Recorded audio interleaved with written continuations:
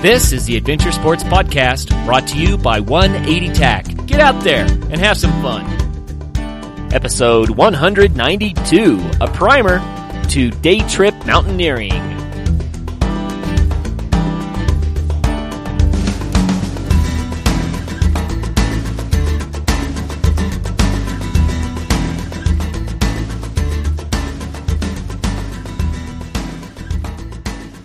Hey friends, Kurt here. Thank you so much for listening, and thank you for all that you do to help promote the Adventure Sports Podcast. Thank you for sharing the show with your friends, and if you are a new listener today, I want you to know today's show departs from our standard format. There's no interview today, but instead, today is an introduction to day trip mountaineering. Lots of information is going to be coming to you really, really quickly. You may want to grab a pen and a sheet of paper. Hope you enjoy the show, and please do continue. Get the word out. Tell all your friends about the Adventure Sports Podcast. Comment on our site. Let us know what you're thinking. We'd love to hear from you. You can also subscribe to our mailing list on the AdventureSportsPodcast.com. Thanks, and enjoy the show.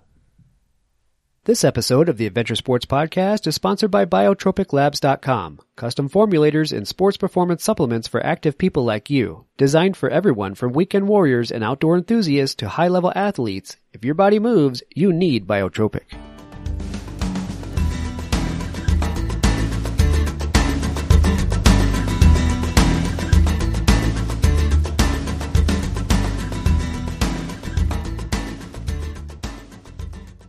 Hello and welcome to the Adventure Sports Podcast. This is your host, Kurt Linville.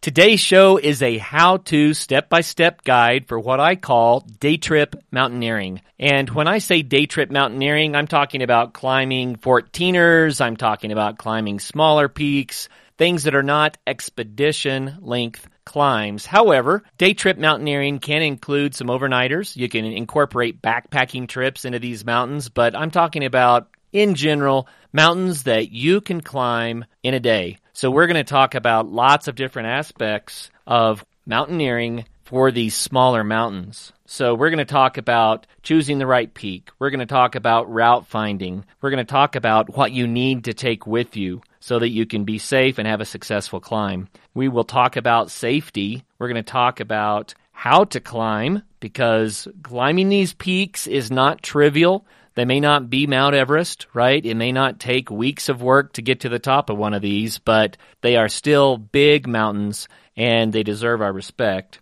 We will talk about altitude sickness, and we will talk about things like when to turn back and not get summit fever. So I think today's show is going to be a lot of fun, and we have had a lot of different mountaineers on the Adventure Sports Podcast who have given us trip reports and regaled us with wonderful stories about climbing monster peaks and all sorts of weather conditions. And, I love those shows. But let's face it, not everybody can be an expedition-style mountaineer. But everyone can climb day trip peaks. And it is a hobby that has added so much to my own life. If you have not yet climbed your first peak, then this is the show for you. I'm going to give you all the information that you need to be successful and safe when doing day trip mountaineering. If you are already a mountain climber and you enjoy the hobby, then please listen in anyway and share with your friends. Perhaps you'll hear something new from me, perhaps not, but at a minimum, it'll be fun to compare notes and to spend a little bit of time thinking about what I know must be one of your very favorite hobbies. So, let's start with a story. Day trip mountaineering peaks, in general, don't require any technical gear. Now, obviously, you can find a technical route on most any mountain, but most of the mountains I'm talking about are ones that you can climb without ropes. You can climb without fear of a fall, although some of these mountains do have exposure. For the most part, that exposure, it would be difficult to fall and get hurt. I'll just say it that way. Not that you won't get way up there and get a little adrenaline rush, but usually you have places that you can walk or scramble and not actually have to do any technical climbing. So what is a day like when you climb one of these peaks? I am not a huge peak bagger. Some people like Jerry Roach, for instance, over 2,000 peaks, just amazing. And a lot of others in Colorado love to go out and climb mountains just every weekend that they can. I have enjoyed mountaineering over the years a lot, and I usually summit a few mountains every summer, but I don't know. I probably have 50, 60, maybe 70 summits in my experience, so enough to know a few things about it, and I don't claim to be the expert, but a typical day climbing a 14er, for example, and for those of you who may not know, a 14er is a mountain that breaks 14,000 feet in elevation, but a typical day climbing a 14er means that you're going to have a really early start. Depending on the time of the year and the weather, you probably will be starting in the dark. You're going to hike for several hours to get to the top. The goal is going to be to summit early, probably around lunchtime, and to get off the mountain before afternoon storms come down to increase the hazards for the hike. So it's an early rise, and then it's a long hike, and sometimes the miles aren't that long. I mean, if you think about it, a good backpacking pace, a good solid pace is about a 20-minute mile. And on a good trail that's not too steep, that's not too difficult, that means you're going to do about 3 miles an hour.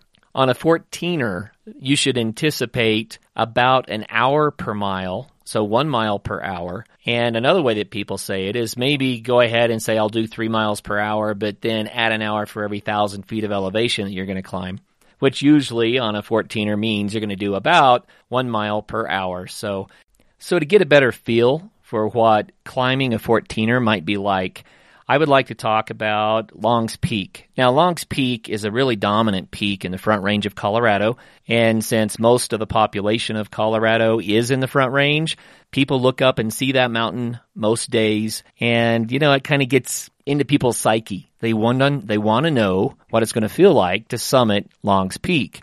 And so Long's Peak is a popular 14er in Colorado. It gets a lot of traffic, but I think it's kind of a fun peak to talk about because it has a little bit of everything. So I'm going to recount some of my stories about climbing Long's Peak so you get a better feel for what this day trip mountaineering is like.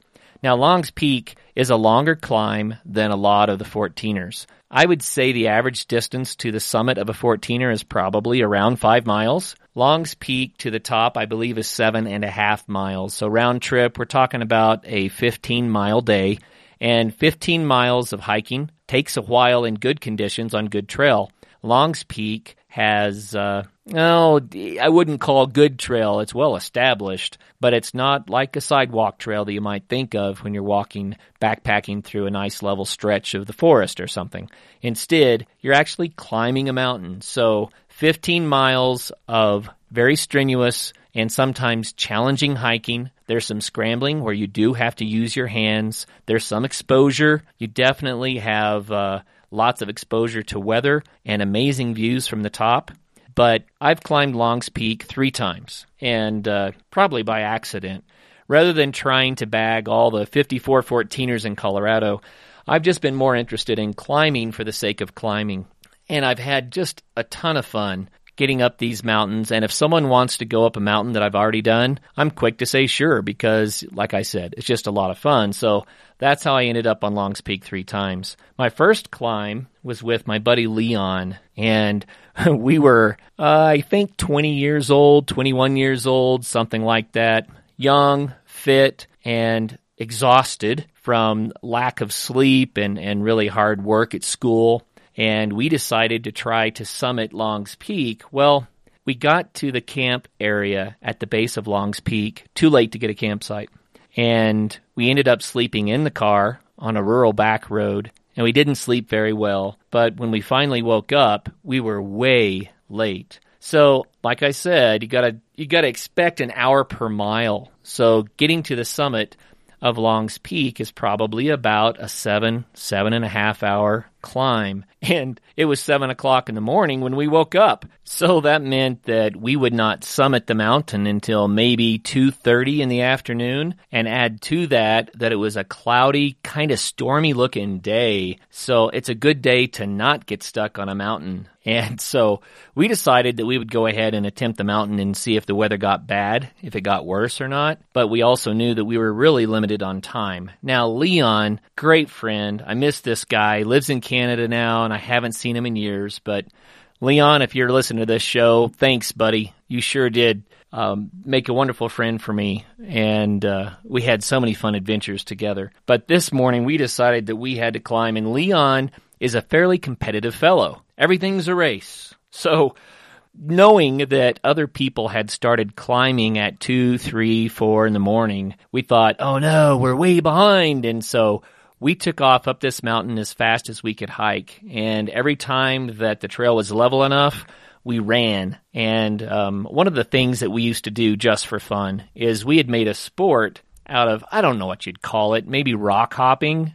We would go to a boulder field or to big rock outcroppings, and we would challenge each other to leap from one rock to another and try to land it without twisting a knee or an ankle or breaking a leg or falling off a cliff. And I know it sounds kind of nutty, but we had so much fun practicing jumping and running on boulders and rock outcroppings, and it required a lot of balance and a fair amount of coordination, and it was just a ton of fun for us to challenge ourselves that way. And we learned that a lot of the same jump turn moves that people used with the long straight skis back in those days also worked to cover quite a bit of ground by hopping from boulder to boulder.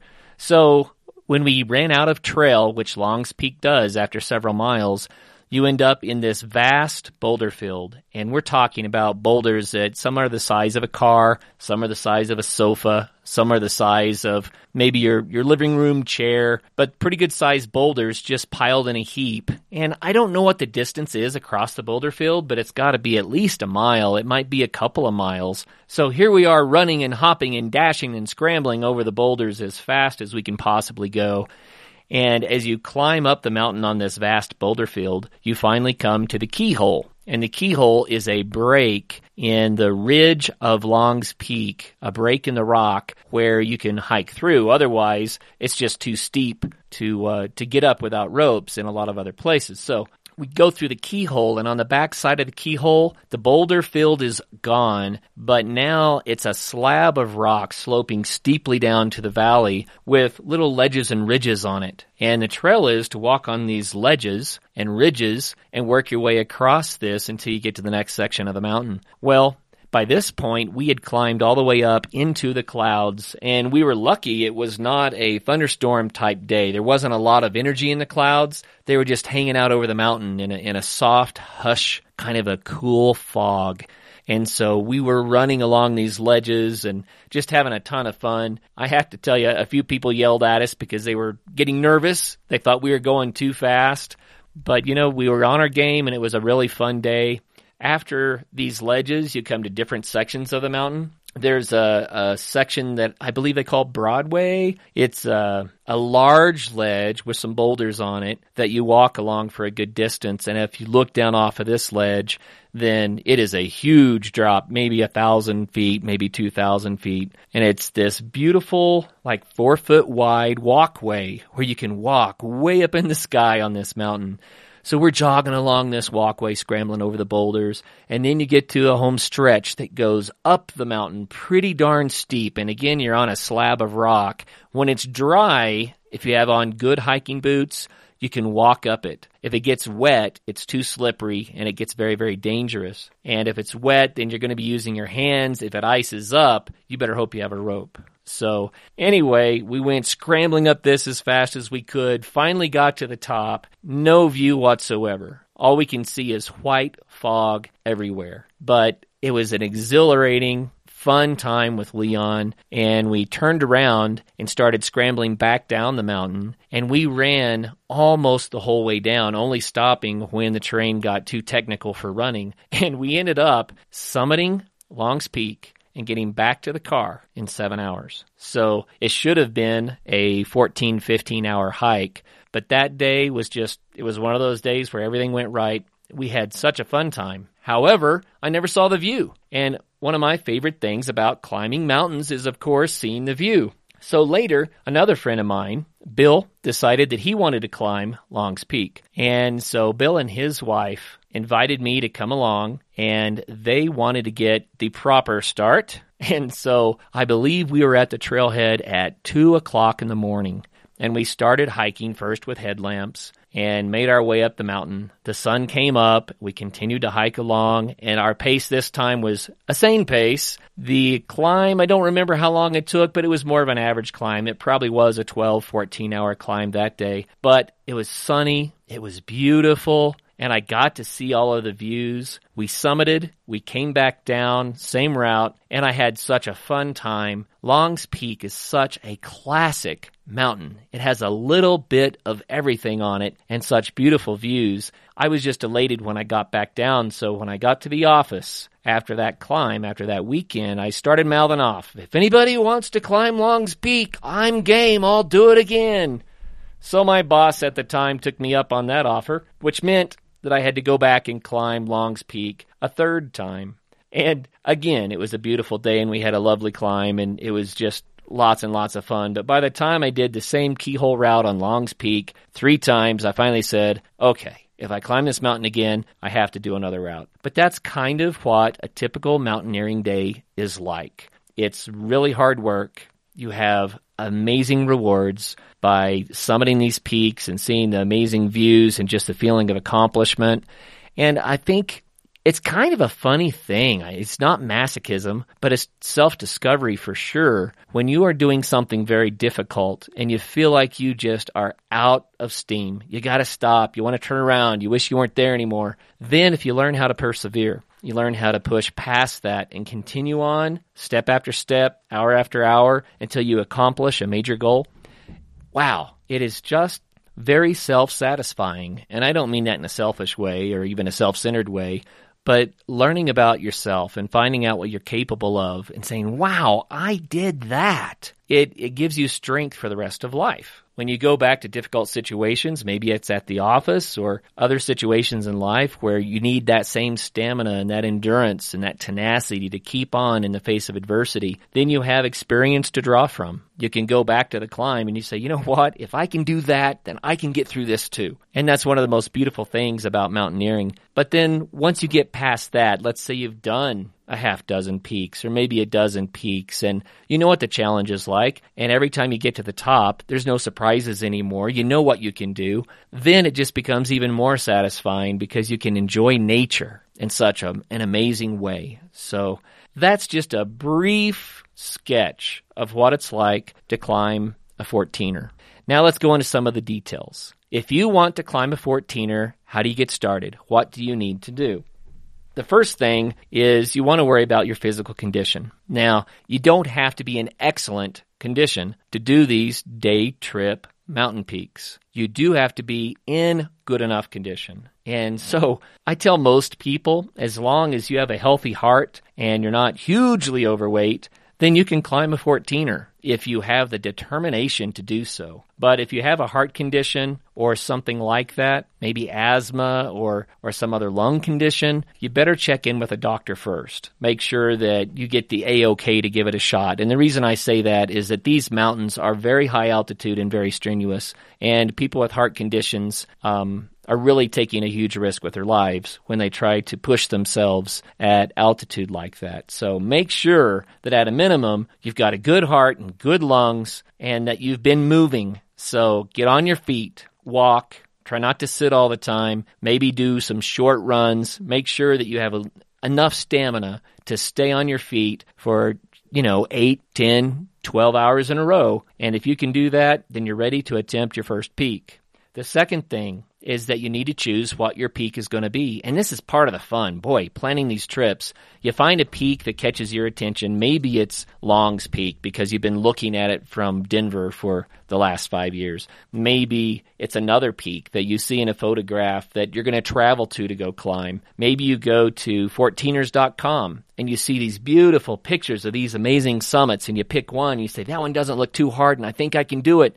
Once you latch onto that peak and it becomes an object, it becomes a goal for you, then it's just fun to study routes, to learn more about it, to look at it and try to imagine what's it going to be like to be there and to climb that. And when you find your first peak, then you need to get together the information for actually climbing it. And I would recommend for your first day trip mountain, and if you're in Colorado and that day trip mountain is a 14er, that you pick one that is moderate to easy on the mountaineering scale. And the reason is because these mountains are all surprisingly strenuous, and it's good to do something that's a little bit more mild to start with. That would not be Long's Peak. Long's Peak is not the easy one you start with. Long's Peak is better climbed after you've done several and you know what you're capable of. But a couple that I would recommend, if you want to go to the Sawatch Range, Huron is a wonderful, easy, gorgeous introductory peak to climb. It's a great one. I also recommend Quandary. Quandary is outside of Breckenridge, and it's not a very difficult peak, but it's very rewarding with the views. And in the Mosquito Range, you could also some people do Sherman first, and Sherman is a very easy mountain. It's a very easy mountain, but it's not very pretty. Sherman really, the only reason that I see to climb Sherman is if you want to do all the 14ers and you want to do an easy one. Or, like I did, try to climb it in the wintertime. Now it's a challenge. Some others, Lincoln, Democrat, and Bross. Those, pretty easy peaks. Again, those are prettier, but not as pretty as some of these others. Another couple of peaks that make good first peaks are Grays and Torreys. Now, Grays and Torreys are not as easy as some of these others, but they're doable as a first peak. And what's fun about Grays and Torreys is if you get an early start, and if the weather holds, you can climb Grays and then do the saddle between the two, and also summit Torreys in the same day, and then come back down to the same trailhead. So Grays and Torreys is beautiful, and it's a delightful climb as well. So just a few tips, but I tell you, my favorite would be Huron. If you have the time to get to the Sawatch Range for your first peak, Huron is awesome. My son climbed Huron and said, wow, I'm not sure that felt like a 14er. It really is that easy. It's not terribly difficult. Moderate trail, beautiful views. It's just delightful. Another one that I really enjoyed was Handy's, and we did that one just this summer. Handy's is gorgeous, and we went to American Basin and climbed it that way. And I tell you what, it's not a terribly difficult climb. It takes a lot of work to get to the trailhead because it's a good distance out, but Handy's is absolutely gorgeous. Such a rewarding place just to be, whether you're climbing or not.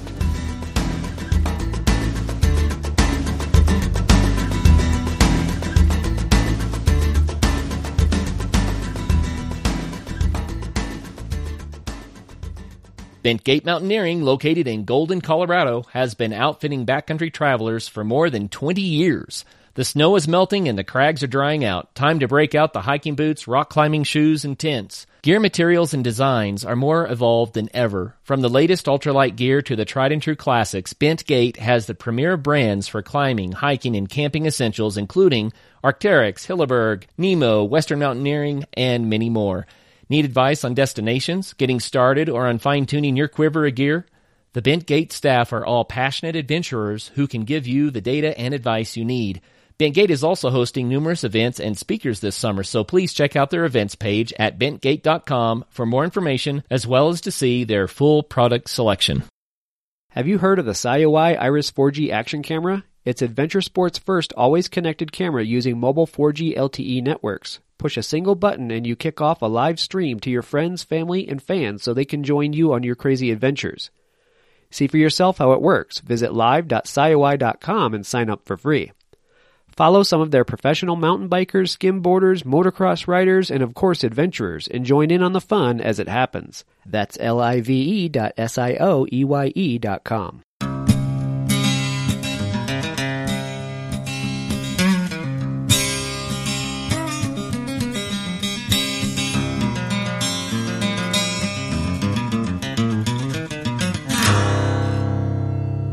Once you choose that peak, then you need to worry about routes.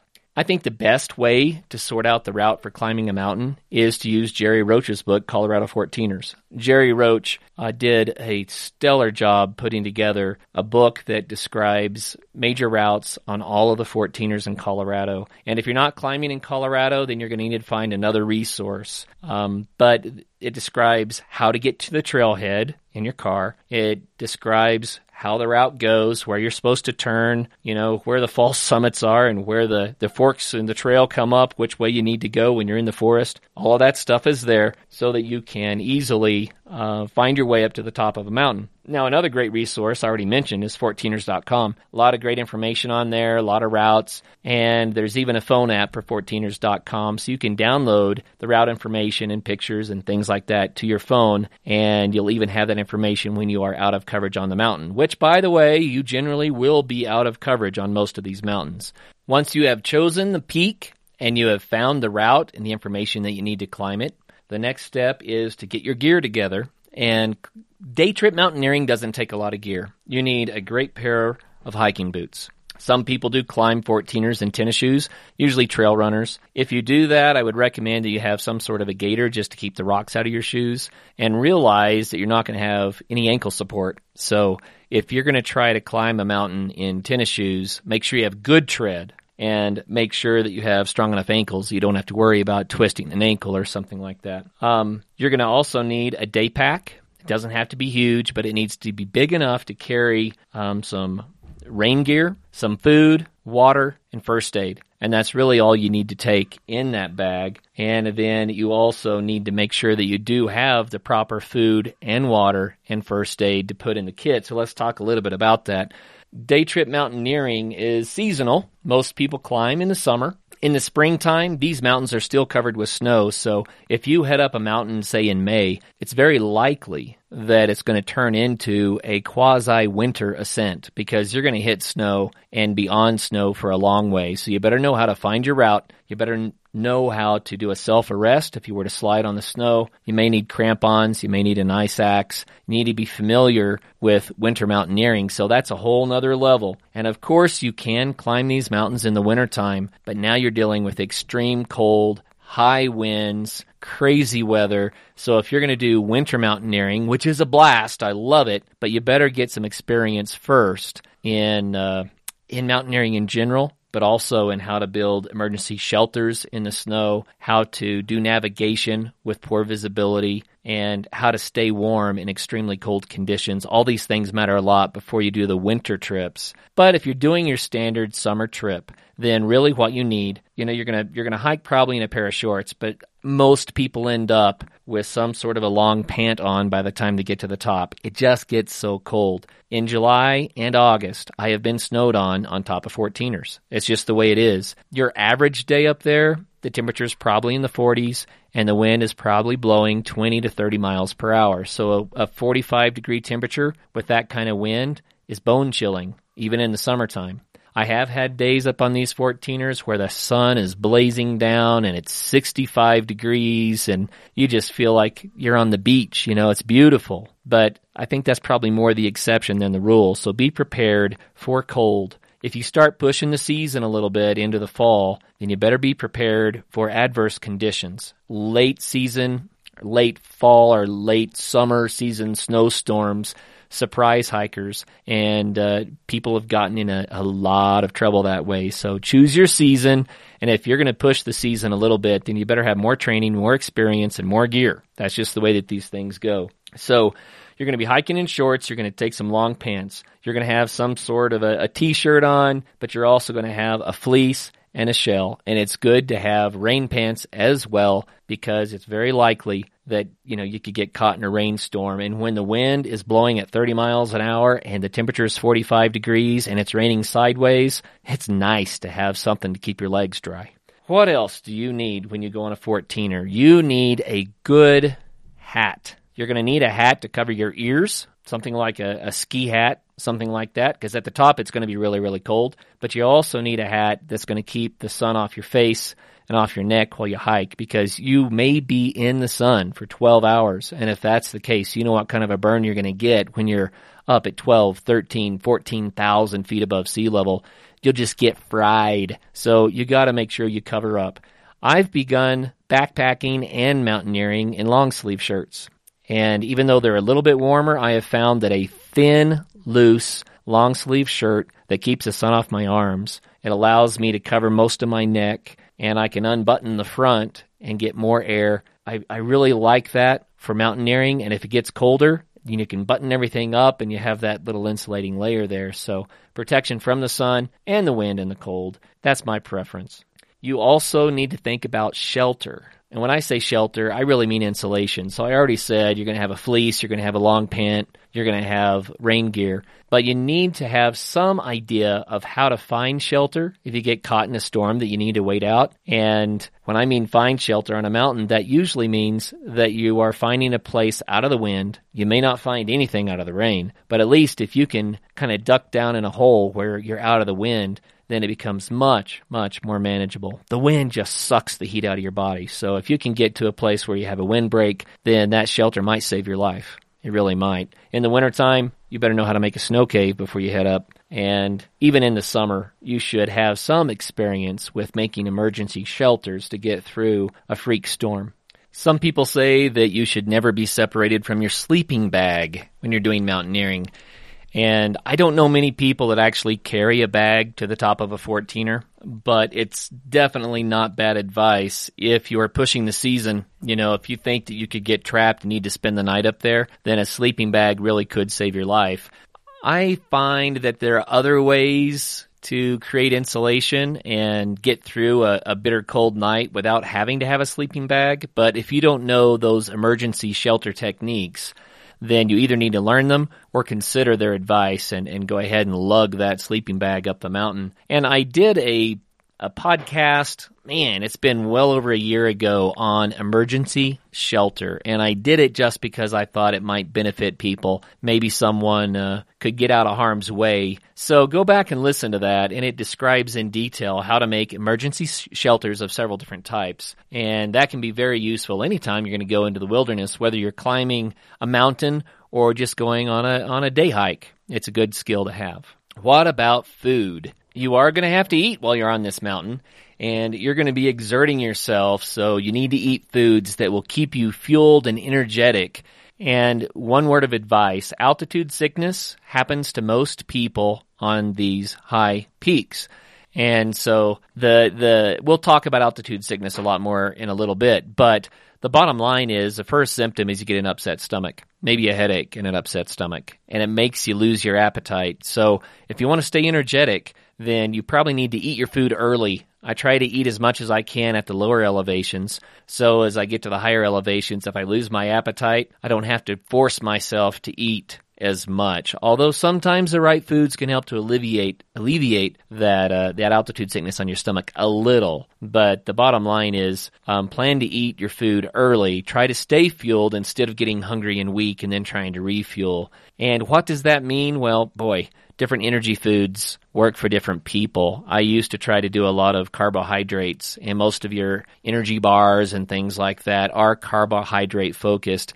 I have found that I personally do better with more of a protein and fat diet without the carbs. And the reason for that is you get longer lasting time release energy. And so instead of eating an energy bar, I would be more likely to have a squeeze tube that's full of almond butter and some regular butter with maybe just a touch of sweetener in it, and you water it down so it's squeezable. You put it in a squeeze tube, and it makes a really good high energy, high fat energy source.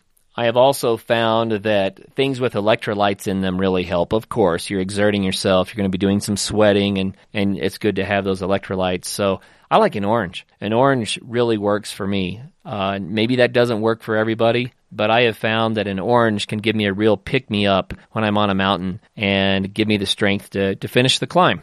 I also think it's important to have a substantial lunch, and some people take a little sandwich. You know, if that's what works for you, so be it, but I like something hearty when I'm climbing, so I'll even lug a can of something up a mountain if I have to, just so that I can get a lunch that's going to fill my gut and give me some longer-term energy. Some people use beef jerky, some people use trail food. I mean, whatever works for you, but have an idea of what foods give you long-term stamina on a mountain before you do your climb. And so experiment a little bit. What foods are satisfying for you? What foods can you eat when your stomach's a little upset? What foods give you energy for more hours before you need to eat again? Those are the sorts of foods you might consider taking with you.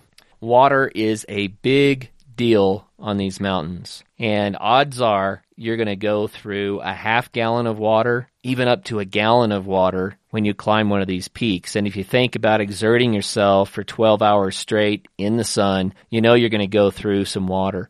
But a gallon of water is awfully heavy to carry up a mountain. So I carry a water filter with me in most cases. And on these mountains, there's generally a stream of some sort near the trail. You know, you're going to cross streams. There are places where you can get more water. And so I'll take less water. Usually, I'll take a couple of liters maybe. And then I'll refill with my water pump as needed. And I also want to make sure I have enough water to get to the top, and then enough water to start my way down. But once I'm going downhill, I can usually go without water for a couple of hours until I get back to the car. So a really good tip is have a gallon of water waiting in the car. You can fill up your water bottles before you leave. When you get back to the trailhead to your car, then you can rehydrate right there on the spot. And that saves you from having to carry quite as much water. But you must have a lot of water. You must drink a lot of water. It's one of the best things you can do to keep altitude sickness at bay. And so plan ahead for water. Don't just take a little bike water bottle up the mountain with you, because that will not be sufficient. Now, let's go ahead and talk about altitude sickness at this point. Altitude sickness is what happens when your body is struggling to get enough oxygen saturation in your blood to keep all your muscles in your brain and everything else working like it always does. And this happens at altitude. When you're on top of a 14er, you are breathing just a fraction of the oxygen that people have at sea level. It's really amazing how little oxygen is there if you look it up. But that can cause some real issues. And the early symptoms of altitude sickness are a headache, and nausea, where your stomach gets upset. If you have a mild headache and nausea, that means you're on a mountain. As far as I'm concerned, that's just part of the game. It does happen. If it starts to get severe, then you might consider taking measures to help yourself. You can ward off altitude sickness by eating right, by drinking lots of water, and some people will even take a Tylenol or an aspirin or something like that in advance of the headache to keep the symptoms at bay. The bottom line, though, is that if you develop more extreme altitude sickness symptoms, then the only real cure is to get down. You have to get to lower elevation, and the symptoms generally do subside relatively quickly as soon as you get back to the thicker air. It's kind of a strange thing. I get altitude sickness probably on half my climbs, and I sleep at altitude. I sleep at almost 9,000 feet above sea level, and so I still get altitude sickness climbing up to 14. I'm just susceptible to it, but it's usually not severe. It's just I recognize it because I'm familiar with the way that it feels. But for someone from lower elevations, the altitude sickness can be really debilitating. So first, you've got your upset stomach and your headache, and then it'll be a severe upset stomach and a severe headache. If you get to that point, you probably need to be heading down, just because what comes after that, you do not want to face. You start getting edema. You get pulmonary edema. That means you're holding fluids in your lungs. You can get cerebral edema. Cerebral edema means you're holding fluids in your brain cavity. Yikes. Don't want to go there. These things can result in hospitalization. And, you know, if you have to be rescued off a mountain, taken to lower altitude, and hospitalized to recover from what was supposed to be a fun day, I think you went too far. So if you get to the point that your headache is severe and your stomach is severe, then it's probably not worth it. The mountain will be there another day. Go back down. And the next time you try a mountain, and I would say certainly try again, see if you can sleep at altitude the night before the climb, and make sure that you eat and stay hydrated earlier in the day, and you may not have any altitude sickness at all. So altitude sickness can be severe. It's not to be taken lightly, but mild altitude sickness is just kind of a part of climbing. So you'll know when it's severe enough. Because if you feel like you want to lay down on the trail and not move, you probably should be walking down instead of up.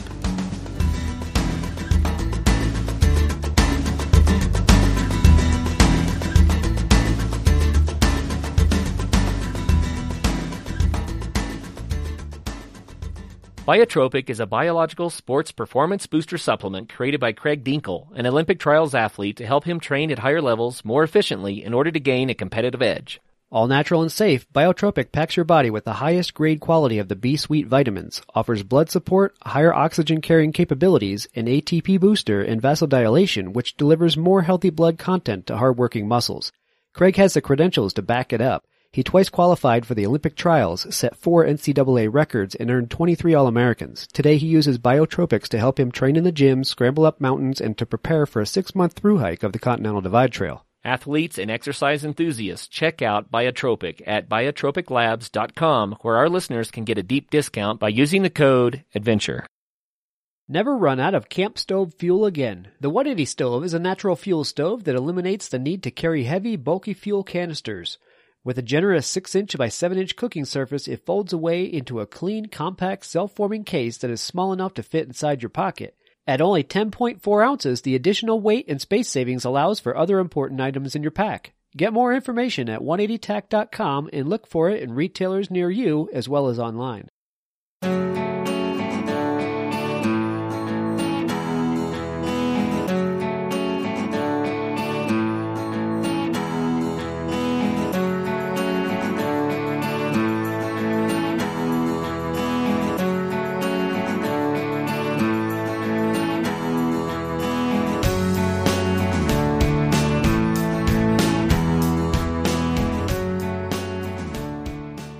I would like to talk about emergency situations. What are some of the hazards of mountaineering? And I want to highlight those. If you know the ways that you can get hurt on a mountain, then you can protect yourself so that you can have a safe and fun experience. So a lot of people think, well, you could fall off the mountain. Sure, that's always a risk. Most of the day trip mountains that I'm talking about don't have that extreme exposure. The odds of falling off the mountain are very, very slim. But there can be places where you have to use your hands and your feet and scramble over something where you could take a fall and maybe twist an ankle or break an arm or a leg or something like that. Some mountains do have those places. Don't go beyond your experience and your comfort level. It's not worth bagging a peak to break a leg. I mean, let me say it this way. It's not worth breaking a leg to bag a peak. You're not going to get up the peak anyway if you break your leg. So I think that everyone needs to decide before they start climbing that they're going to have their limit. Summit fever is a very real thing. You've worked so hard. You want it so bad to get up on top of that. It's your goal. You're striving for it. And you get to that crux move on the mountain and it's just too much for you. Don't push yourself. I mean, grow with the sport, learn rock climbing skills, get used to heights and exposure, and over time, it'll become something that you can safely do even without a rope. But if you're inexperienced and something is really shaking you up, it's not worth pushing the envelope. It's better to be safe. You know, the mountain will be there another day. Make sure that you're there to climb it. Besides falling, the dangers of gravity, probably a bigger danger on these mountains is weather. Weather is the number one challenge on these day trip mountains. When bad weather moves in, you can be in trouble. Even average weather on a 14er is dangerous because 14ers have lightning storms in the summertime in Colorado almost daily. It's just going to happen. Assume you will have lightning storms on the peak in the afternoon. That means you don't want to be on that mountain then. So start early, get to the top, get off the mountain before the storms build up. And you know, a few little puffy clouds over the peak are probably okay, but if the clouds start to merge together, if they start turning gray, you might consider just turning around and saying, you know what, I'll get an earlier start next time. Remember, it's not always about the summit. Really, it's more about the experience of being out there and hiking in the first place. So be safe. If you have gray clouds that are starting to merge, it's time to go down. If you have any signs of lightning, if you hear thunder, and then it's time to get down maybe even faster. And what do you do if you're caught in a lightning storm on a mountain? And I've been caught in multiple lightning storms on mountains. It just happens. I can speak directly of 3 instances where I've been where people's hair are standing straight up. I was standing on Mount Evans watching lightning strike the slope 1,000 feet below me. Now that shook me up. I was on another mountain where I had on a felt hat, and the felt hat started arcing sparks into my scalp because the mountain was so charged. And when you get those sort of buzzes going on and you're on a mountain, then you need to get off that high spot. Now, if you're above tree line, you're really exposed, but you can always get to a lower part of the mountain. And I would say move quickly and safely, as quickly as you can safely move down the mountain. And If you still feel the buzz, keep moving. If you get to the point that the buzz has gone away, then you might want to seek some shelter in a low spot. Definitely do not stay on a ridge line. Do not stay on a peak. And if you're there and you're in a lightning storm, you're going to be with your friends. Don't group up. Get 50, 100 yards apart. And the reason is if one of you gets hit with lightning, then the others will be there to help. You don't want everyone to get hit in a group, so don't cluster up together. Another thing is that most people that get injured from lightning strikes are injured from ground currents from the lightning, not from a direct hit. So you'd want to stand with your feet together. And I just learned this recently. By putting your feet together, then you eliminate the possible path for the electricity to travel up one leg and down another. And it's that current going through your body that does the damage. So if your feet are together, then there is no path for the lightning to travel through. And so the ground current will go under your feet, and the path of least resistance means you won't get much current, or at least certainly not as much as if you were standing with your feet apart. So really good idea. Put your feet together, keep your arms against your body, and be in a low spot. That's really the best advice. If you are below tree line, don't stand under the tallest tree and think that you're going to get shelter from that, because that's just a lightning rod. But if you're in a forest and you're kind of in a low spot and you are under a group of low trees, then the odds are pretty low that the lightning would strike, the tree that you are under. So you could seek shelter under a small, low tree. But again, if you start to feel a buzz, get out of there. Don't stay put. Lightning is a big deal. It's probably the number one danger for day trip mountaineering. So make sure for sure that you avoid the times that lightning could strike. The second biggest danger, weather-related, for day trip mountaineering is exposure to the elements. Sunburn, it can be severe. So make sure, like I said, be protected. Have some sunscreen, cover up. But you can also get windburn, you can get frostbite, and the worst one is probably hypothermia. People get hypothermia in the summertime, and it can be deadly. Hypothermia starts when you start to feel cold. If you start feeling cold, it's time to warm up. And one of the best ways to avoid hypothermia is to stay dry. If you're getting really, really sweaty as you climb, do something to eliminate that. You don't want wet clothes. So stay dry. Don't get rained on without your rain gear. When the wind starts whistling across wet fabrics, it'll just take the heat right out of you. But if you start feeling cold, do something to warm up. Find some shelter. Put some more clothes on. You've got to do something. You can't just allow yourself to continue to get colder. If your lips start to turn blue, if you find it difficult to speak without slurring your words a little bit, then you've advanced to the next level of hypothermia. You might be shivering. Well, what's scary is what comes after that. You lose your ability to reason well. When your brain temperature drops, then you lose your ability to reason. And I've seen this multiple times in the woods with different people. They get kind of strange and silly. After that, they may not even feel cold anymore. And that's really scary. Sometimes in the advanced stages of hypothermia, people will take their clothes off because they feel like they're burning up, like they're on fire. And hypothermia victims are often found with their clothes scattered around them because of the way that it felt. So they lost their ability to reason, and they threw their clothes off, and then the next step is you die.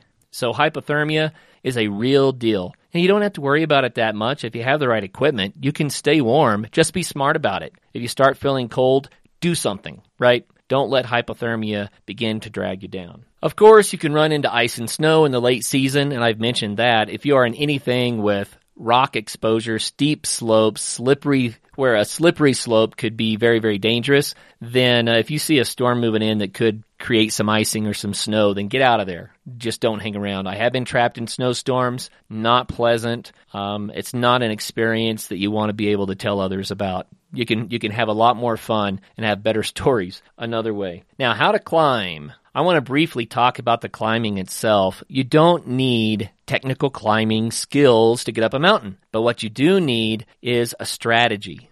And the strategy is you start moving at a pace that you can maintain for hours and hours and hours. It can be a quick pace, but if you get winded and you have to stop, and then you sprint and you get winded and you have to stop, and then you sprint, then you are actually causing your muscles to collect lactic acid, and they won't work as efficiently. And so it makes the climb that much harder. So if you find yourself doing that, which most people do when they first start climbing, you need to slow down enough that you're at a pace that you can maintain, a steady pace that you can go. You're going to be breathing hard, but if you feel like you have to stop to catch your breath, you're going too fast. So find a cadence and keep moving. When you take a break, keep it short. I don't like to stop for more than 2 or 3 minutes unless it's going to be for an extended break, maybe for a snack break or to eat lunch. Because when you stop, your muscles start to cool down and freeze up, and then it takes another half mile to a mile to get warmed up and going again. Instead, I would rather slow down my pace and rest while I move, and that way I don't get that lockup that can happen. You know, that 15-minute break, which can be, it can be very, very valuable if it's time for that, but you take too many of those, you're not going to make it to the summit. It just won't happen. So find a cadence that you can maintain and keep a steady walk where you don't have to stop to catch your breath. You can do rest steps, which is where you take a step and you pause and totally relax your uphill leg. You can even lock out your bottom leg so you don't have to support your weight with it. Let all your muscles relax and then take the next step. This is a very slow pace, but at the highest parts of the climb, you may find it useful, and it is the step that most high-altitude expedition mountaineers have to use because of the altitude and the steepness. So it really helps. Compression breathing is also beneficial for some people, and that's where you take a deep breath, you fill your lungs more completely than you normally would, and as you exhale, you try to pressurize the air in your lungs, so maybe you purse your lips a little bit. And as you blow the air out, it creates pressure in the lungs, which emulates being at a lower altitude, so you get more oxygen into your system. Compression breathing can be valuable, and I find that I don't use compression breathing a lot, but it does benefit me. Sometimes I'll do a compression breath, like 1 out of every 5 breaths or something like that, and I do feel the difference. You can feel the oxygen hit your body, and so I think that it is a valuable technique for you to try, and it might even help to ward off altitude sickness a little bit. Then the bottom line is, for climbing a mountain, you really don't climb a mountain with your legs. You think you do because they're doing all the work, but if you're going to successfully climb a mountain, you climb it with your attitude. You climb it with your brain. It's a head game. You will get to the point that you feel like you're too tired. You will get to a point where you think you need to turn around. You will get to the point where you wonder if it's worth it. And especially if you have mild altitude sickness, you know, you're 5 hours into the hike, the altitude is killing you, and you're going to want to turn around. But unless there's a risk, a danger, I urge you to keep going. Reach down deep inside, find out what you're made of, and learn what tenacity is. Learn what stamina can do for you. And you'll find that there's a pace that you can continue. While you're very, very tired, it won't get worse. And you can maintain that pace for hour after hour after hour. If you just keep moving, then as long as it's safe, you'll make the summit, and it will be worth the sacrifice. It is such an exhilaration to stand on a high mountain peak and know that you got there under your own human power, and to know that you accomplished something you weren't sure that you could do, and then to enjoy the views from the top, views that you just can't even describe. You know, you might drive to the top of a mountain and see the big views and ooh and ah, but until you've walked to the top of the mountain, you haven't experienced it. It's not the same thing. The endorphins kick in, and it's exhilarating, and I tell you, I see people just cheer. It's a wonderful thing. I would ask one thing, though. If you are climbing a 14er, then don't be the obnoxious summit guy. Don't walk up and ask people how many they've climbed so that you can tell them how many you've climbed. Don't be up there and try to give crazy advice and brag about, you know, all your mountaineering prowess. Don't be that guy. Don't be that gal. Instead, be encouraging. Be helpful to other people.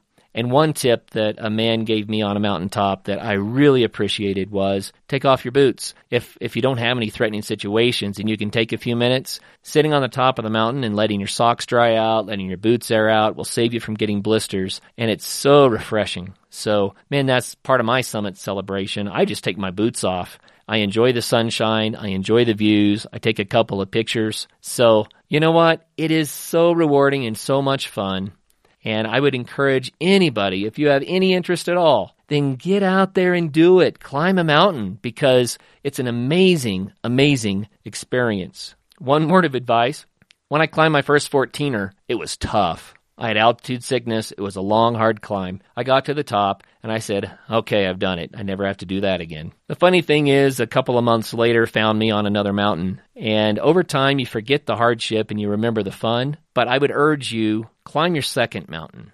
climb your third mountain, because they do get much easier. Your body adapts, and you know what to expect, and it gets to the point that it's just pure joy. But probably if you just climb one mountain and stop, you may never really experience what I'm talking about. So if you have a tough first climb, give yourself a break for a few weeks. Go back and do another one. Seriously, because you'll be amazed that the second one is so much more fun than the first. Well, that pretty much wraps up everything on the list that we need to talk about for climbing a mountain. The only thing I did not cover is first aid. I would recommend that you take a first aid kit with you up the mountain and that you know how to use it. So a few basic things. I don't take a first aid kit where I can set a broken limb, right? Instead, I just take stuff that will take care of sunburns and scratches and cuts and bruises and maybe a headache, that kind of thing. But do take a first aid kit with you.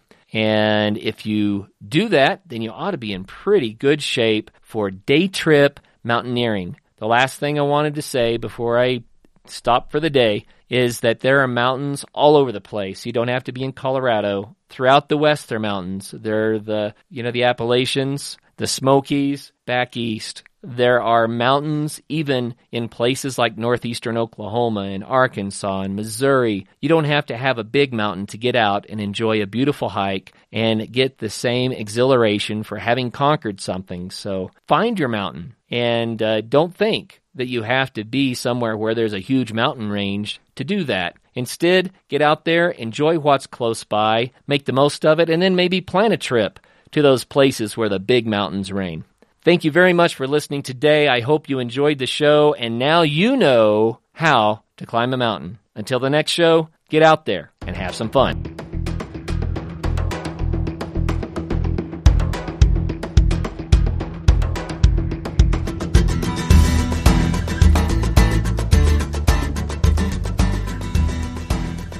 You have heard all the hype around paleo, low-carb, organics, diet powders, and the lot. How does one sort out what really works? Good news. Gary Collins has done the homework for you. Regain and maintain your health and live that life of vitality. Learn more at primalpowermethod.com.